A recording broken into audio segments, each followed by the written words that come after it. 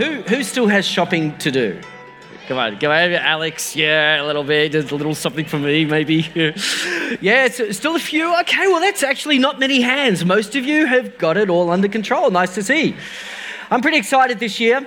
I think all of our shopping is done, and I have managed the impossible. Most years, whatever it is that I'm going to get Bronchi always seems to know. I don't know if it's the gift of discernment or the lack of creativity on my part. It could be a mixture of both. But this year, I think I've nailed it. Do you know what it is?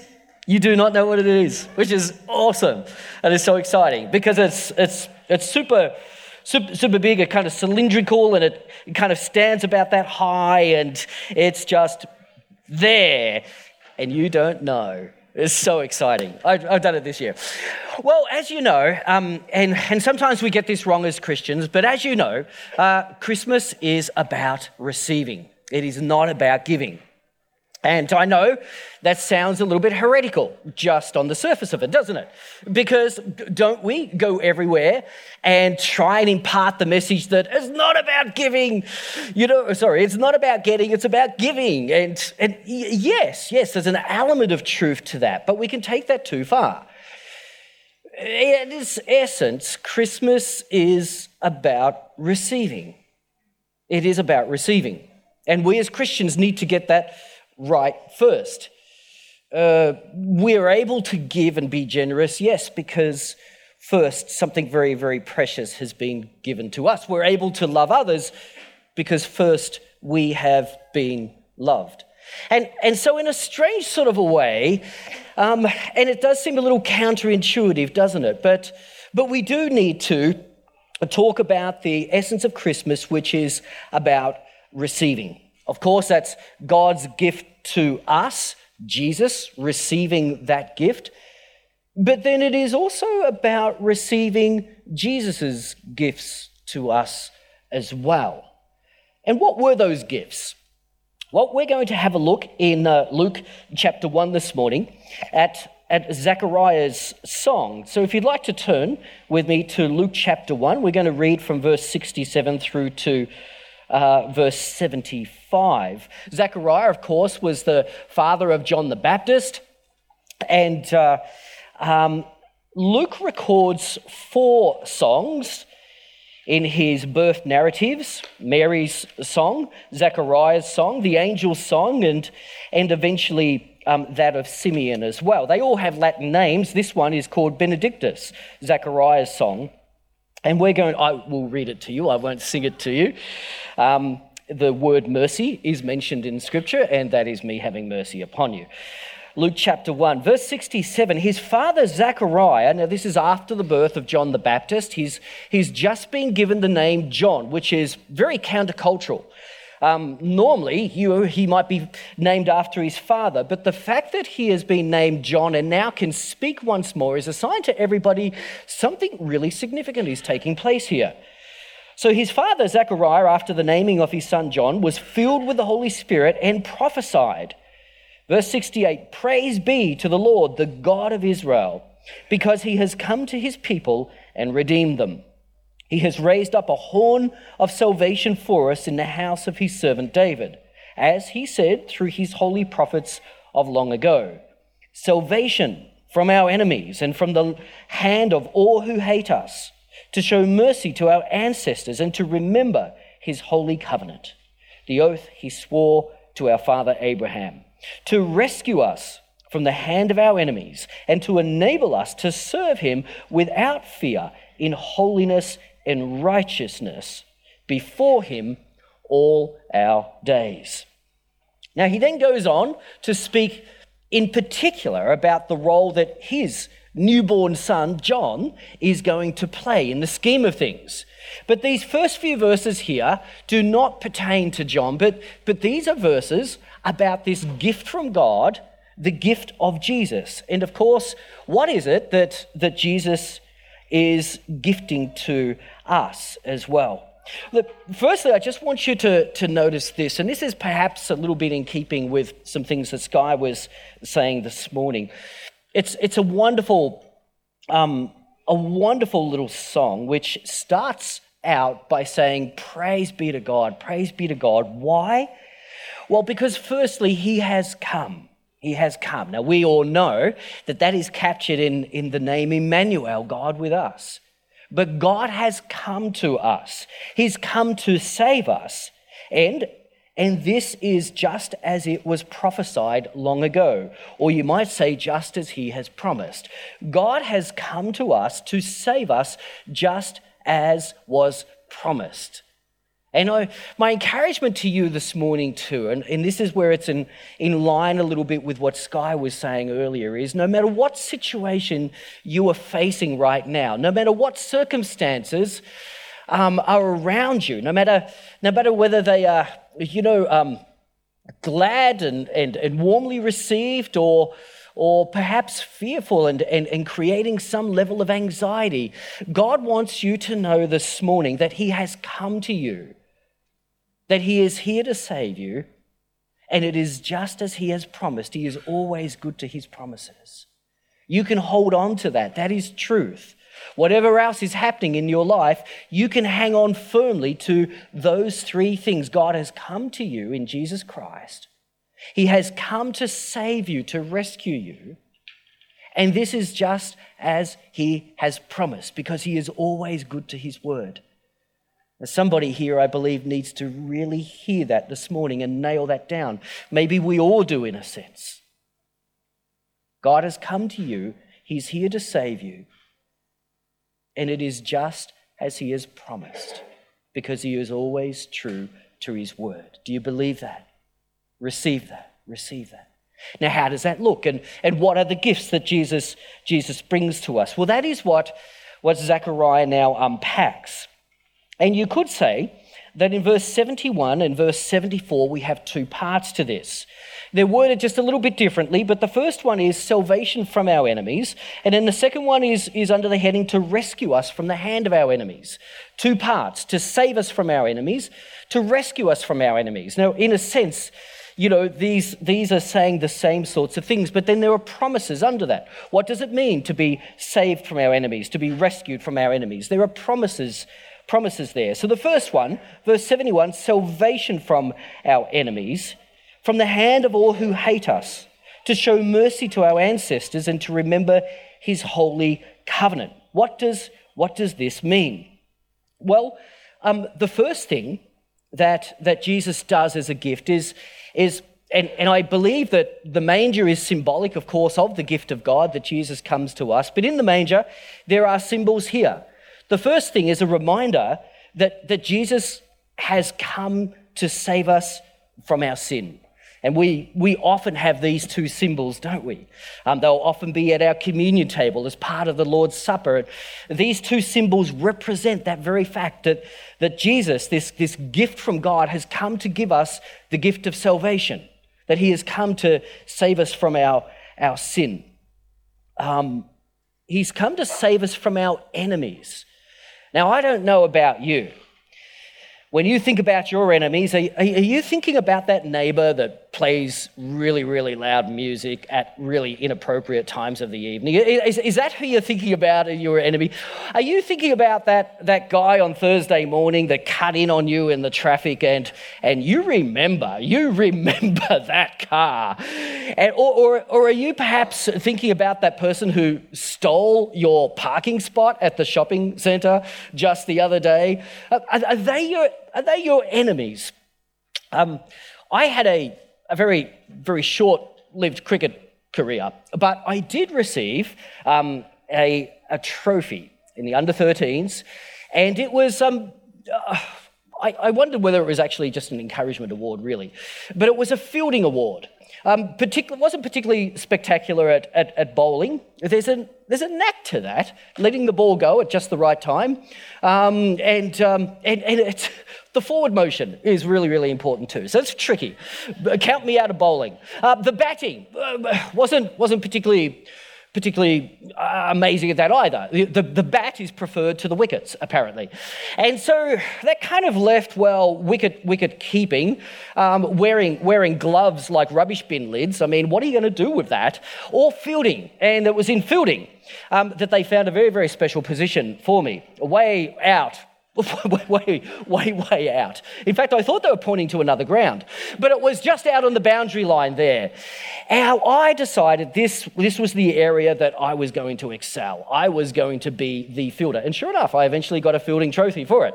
I studied the greats. I noticed on television that many of them went sliding across the boundary line to save the ball. And so I decided that that's what I would do every time, whether the ball was coming in my direction or whether it was stopped dead in its tracks. I would slide and I would save that ball. And for that, I got a fielding trophy.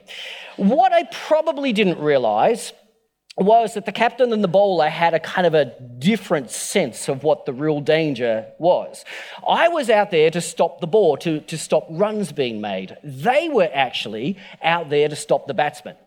It was the bowler's job to stop that batsman. As a fielder, I was just thinking about the ball. I've got to stop the ball. I've got to stop the ball. I've got to stop the runs. The bowler and the captain were working together in order to stop the batsman. Sometimes I think when we read scriptures such as this, salvation from our enemies, that God has come to save us from our enemies, we can think about a whole lot of peripheral things and we lose sight of the target here.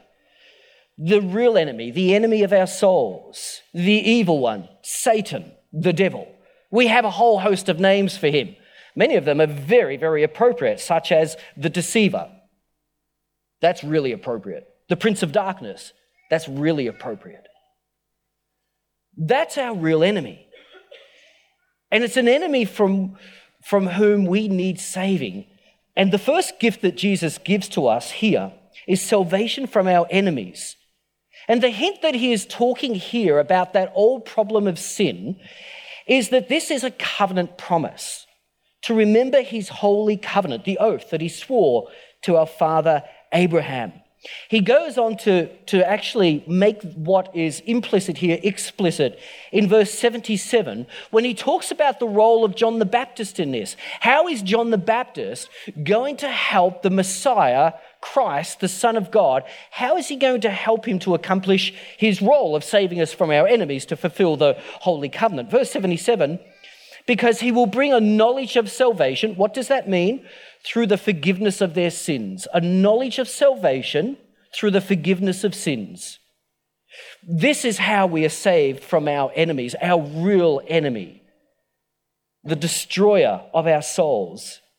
Through Christ's body, which was broken, through his blood, which was shed, Jesus paves the way for us to be saved. Let me just read for you just two verses which explain this beautifully. Peter, in 1 Peter, just puts it very, very simply. In chapter 1, verse 19, he says that it was not with perishable things, verse 18 actually, perishable things such as silver or gold that you redeemed, but verse 19, but with the precious blood of Christ, a lamb without blemish or defect. That is how you have been saved. And then in the next chapter, in chapter 2, verse 24, he then says, he himself bore our sins in his body on the cross, so that we might die to sins and live for righteousness. By his wounds you have been healed. For you were like sheep going astray, but now you have returned to the shepherd and the overseer of your souls. The first gift that Jesus brings to us is salvation from sin. He has saved us from sin. This is his mercy. This is the mercy of his covenant that he has shown to us. So that's the first gift. I think I'm going to put that back in the manger for now, and that's going to be nice and safe there. The second gift. Let's read through these verses. First gift is we've been saved from our sin. The second gift is, again, here's the same refrain, to rescue us from the hand of our enemies, to save us once more from our enemies. But how now? What's particular here to note? To enable us to serve him without fear, in holiness and righteousness, before him all of our days. We have now been rescued, saved from our enemies, in order to serve. Saved in order to serve. And this, again, I had to find a symbol for this, but I kind of thought, hey, it's kind of fitting. And now every time, you turn on the cricket, throughout the summer, whether you like cricket or not, whether you think it's rigged or not, whether you think there's bribes or not, anyway, I'm getting distracted. Every time you turn it on and you see the cricket, be reminded of this. I don't know if you've ever seen a trophy like this, but when a bowler takes a hat trick or does something particularly significant, they'll often save the ball and mount it on a trophy here. Now this trophy is, I think you probably worked out by now, is not mine. It's not mine. My fielding trophy was just a little one about that size. But anyway, it was very significant. But this is actually Dave Prentice's. He was rather basic. Yeah, Dave. Yeah, well, give me an applause. This is Dave, a bit of a bowler in his time. When there's time. Sorry, he's a bit of a bowler when there's time. He actually said he was very, very close to a hat trick on one occasion. He still remembers the face of the boy in second slip who dropped the catch, Not your enemy. We've been not only saved from sin, but we've been saved to serve. The trophy isn't ours. The trophy is God's. We are just, as I can stretch this analogy a little bit more, we are like the ball. We're just a ball in the hands of God, serving His purposes. The trophy belongs to Him. But we've been saved to serve. We've been saved from our sin. We have been saved in order to serve. We'll come back to that in a little bit. We've been saved in order to serve God. That we might serve Him, firstly, note this, without fear. That we might serve Him without fear. Look at that. Isn't that interesting? Enable us to serve Him with no fear. Or what might you have fear for in serving God? I guess if you were serving God in order to win His favor or His affection, you might have good reason to fear. Why would that be? Well, how do you know when you've done enough? If you are serving Him in order to win His favor or His affection, have you served Him enough? When are you pleased with me, God? When are you happy? When is it okay? Well, that is to serve God in fear. But we have the opportunity, having been saved from our sin, now we have all the favor of God, we have the opportunity to serve Him without fear. But sometimes I sense that it's not just the fear of needing to please God that might hold us back. There are lots of different possible fears. There's the fear, yes, of feeling unworthy. There's the fear of feeling unable. Do I really have a contribution to make to God? There's the feeling perhaps, or the fear of failure. But what if I try and it doesn't go well? What if it all falls over? What if people look at me and say, well, that was just terrible, Stewart. Why did you do that? There could be the fear of failure. There could be the fear of resentment. I did that one time and it didn't go well. People didn't appreciate what I did. And there could be resentment there. There could be the fear of the past. There could be the fear of disappointment. There can be so many fears that stop us from serving God fruitfully. But God has called us to serve Him without fear. And then He's called us to do it in holiness and righteousness as well. Notice there, that's the motivation. We are to serve Him in holiness and righteousness. But how can you do that? Remember the first principle? We've been saved from our sin. We've been saved from all unrighteousness. We've been cleaned and now we're useful to God. And so we are able actually to fulfill the second part, saved from sin, saved to serve. We are able to serve Him now in holiness and in righteousness as well. This is the question of motives. This is the question of, is your service for God pure in motive? Does it come from a holy motive? Does it come from a righteous motive? And because of the first part, saved from our sin, we can answer, yes, that is possible. It is possible to serve God in holiness and in righteousness, thanks to Jesus Christ. There are lots of good works done with the wrong motives. Here is the promise that we can serve God, that we can do good works created in advance for us to do. We can do good works with the right motives, in holiness and in righteousness as well. And then lastly, we can do this, we can serve him with no fear, in holiness and righteousness with the correct motives, and we can do this all our days. All our days. Now, yes, that's got the perseverance sense to it, that we can serve him until we are no more, absolutely. But there's another sense in which we can listen to the word all of our days. All of them. All of them. This one included. And the next one. And the one after that. All of them. So today is a day in which we have an opportunity to serve our God in holiness and righteousness with the right and pure motive. All our days are days in which God has created us and destined us to serve him with pure motive. Many years ago, I recall hearing a Wycliffe Bible translator talk about translating a verse in Job. It was the verse in Job chapter 14, verse 5. A person's days are determined. You have decreed the number of his months and have set limits he cannot exceed.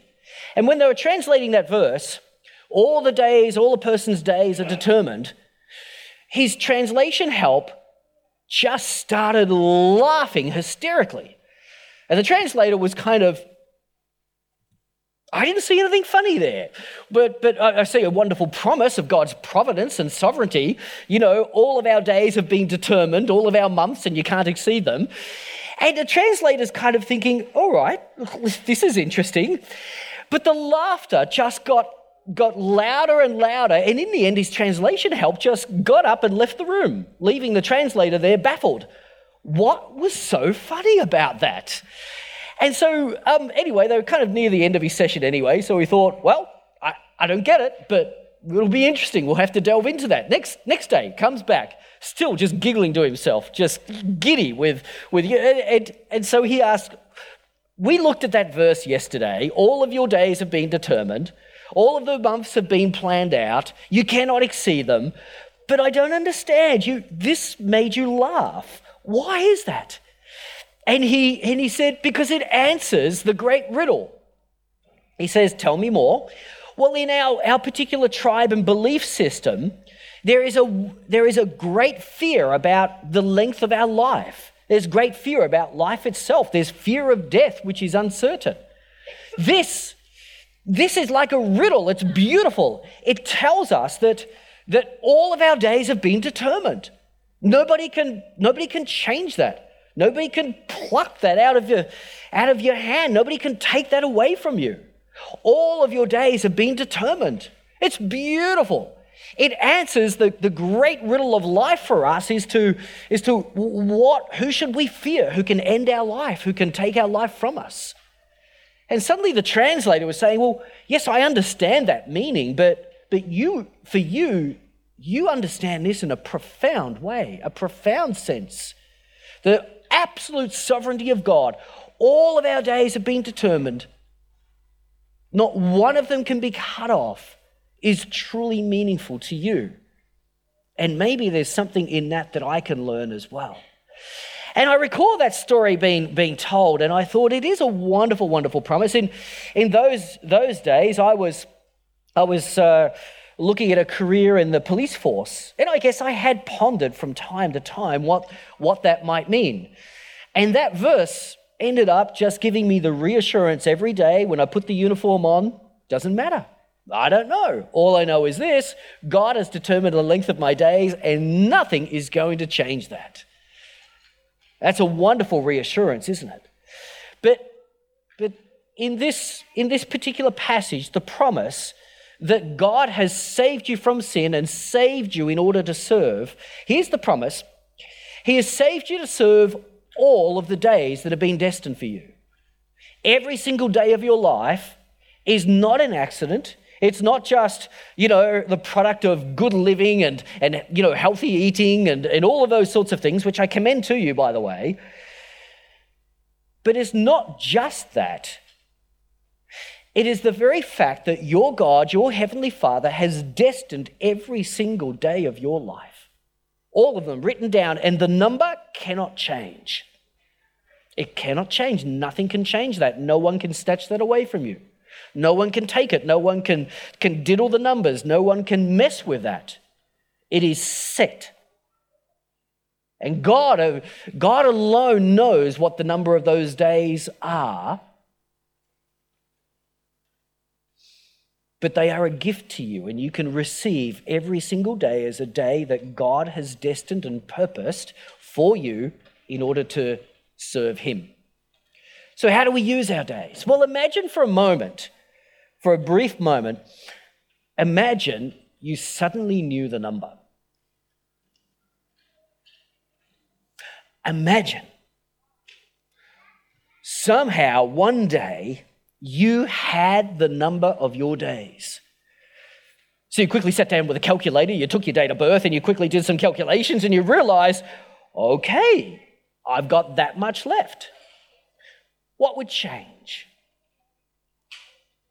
If you knew the number of days as God knows them, and you did all of your calculations and you worked out that I have that much time available for life on earth, what would change in your life from day to day? And the answer to that question probably tells you what are the priorities that God has placed on your heart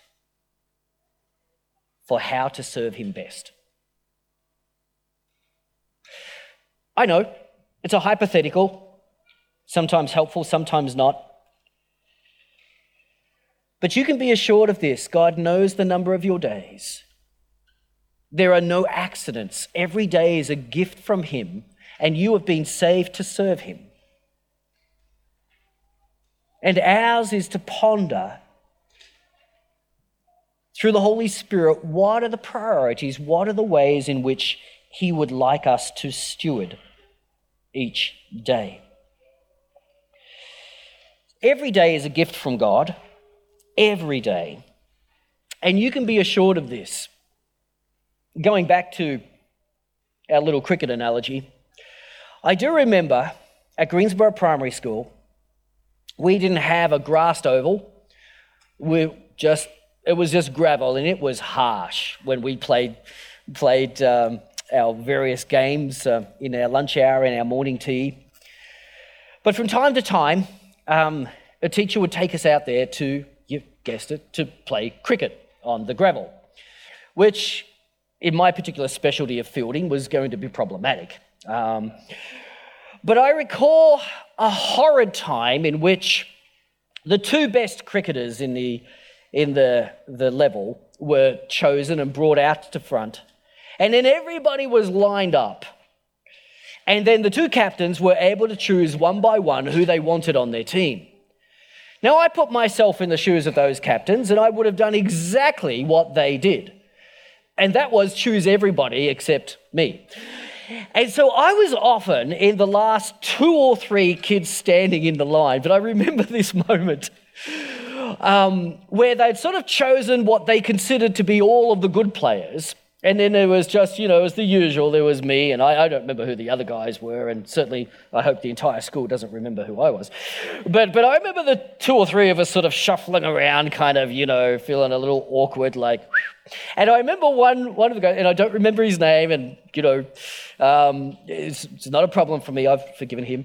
But I actually remember humorously this moment. I remember one of the captains, it was his turn, and I remember him saying, "Oh, you can have the others." And with that, turned his back and walked away. And I was thinking, you can have the others? You can have the others more like they're a liability than an asset. Although that's only because you haven't seen my fielding, you know. But you can be assured of this. I don't know if anything like that's ever happened to you. Maybe you're not in the area of sporting. Maybe it's in, a mathematics competition or something. You got left out. But I think we can all identify, can we not, with times where we have felt like we were not of particular use to somebody else. And this is what God would say to us. You have been saved from sin and saved to serve. I've destined all of your days. You are always useful to me. You are always useful to me. And when I get to choose you, I choose you first. I always do. We've been saved from sin. We've been saved in order to serve, and to serve every day. Every day has purpose. Every day is a gift from God in which he wants to do something special in and through us. And then we come back to this. Why? What's the bottom line here? Is notice the ball, in one sense, thrown down multiple times towards the batsman, knocking down those stick things. What are they called again, Dave? Stumps. Thank you, team. Knocking down stumps, being caught in the hands of brilliant fieldsmen, sliding across the ground. The ball has been hit around the ground in many, many places, but here's one fascinating little truth. Down the bottom here, the ball gets no mention. Odd, huh? It's done all the work, gone all around that field, been caught. An entire team have gone out because of that ball. And yet the inscription goes to the bowler. And you have been saved from your sin. You have been saved to serve God. And can I say, soli Deo Gloria? To God be the glory alone. The inscription, as this trophy with your life, precious as it is, presented in heaven, the inscription, the one who will get all of the glory, will be your Saviour, Jesus Christ. To him be the glory. Saved from sin, saved to serve. They are the gifts from Jesus to you and to I this Christmas. Do you receive them? Are you a happy recipient of God's gift to you, Jesus, and Jesus' gift to you, salvation from sin, saved in order to serve his good purposes for his glory? I pray so. Let's pray together, shall we?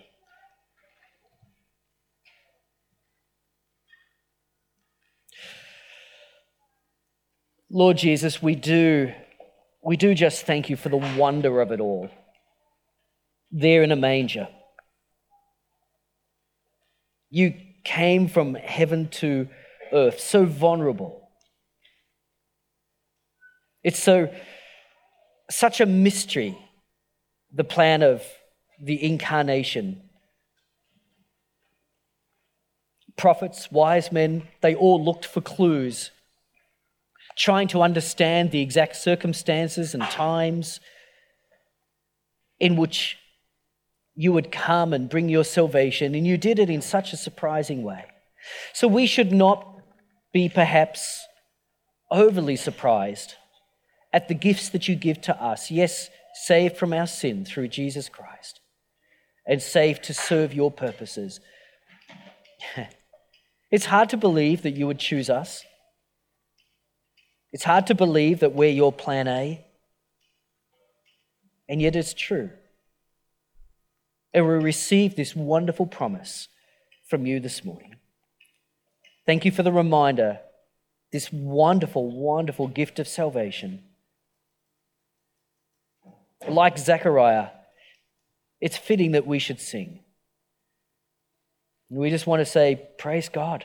Praise God. We receive your promise. We receive the gifts that you give us. We praise you. We stand in awe of you. And we long to give back to you the life that you have now given to us. We love you, Jesus. Amen.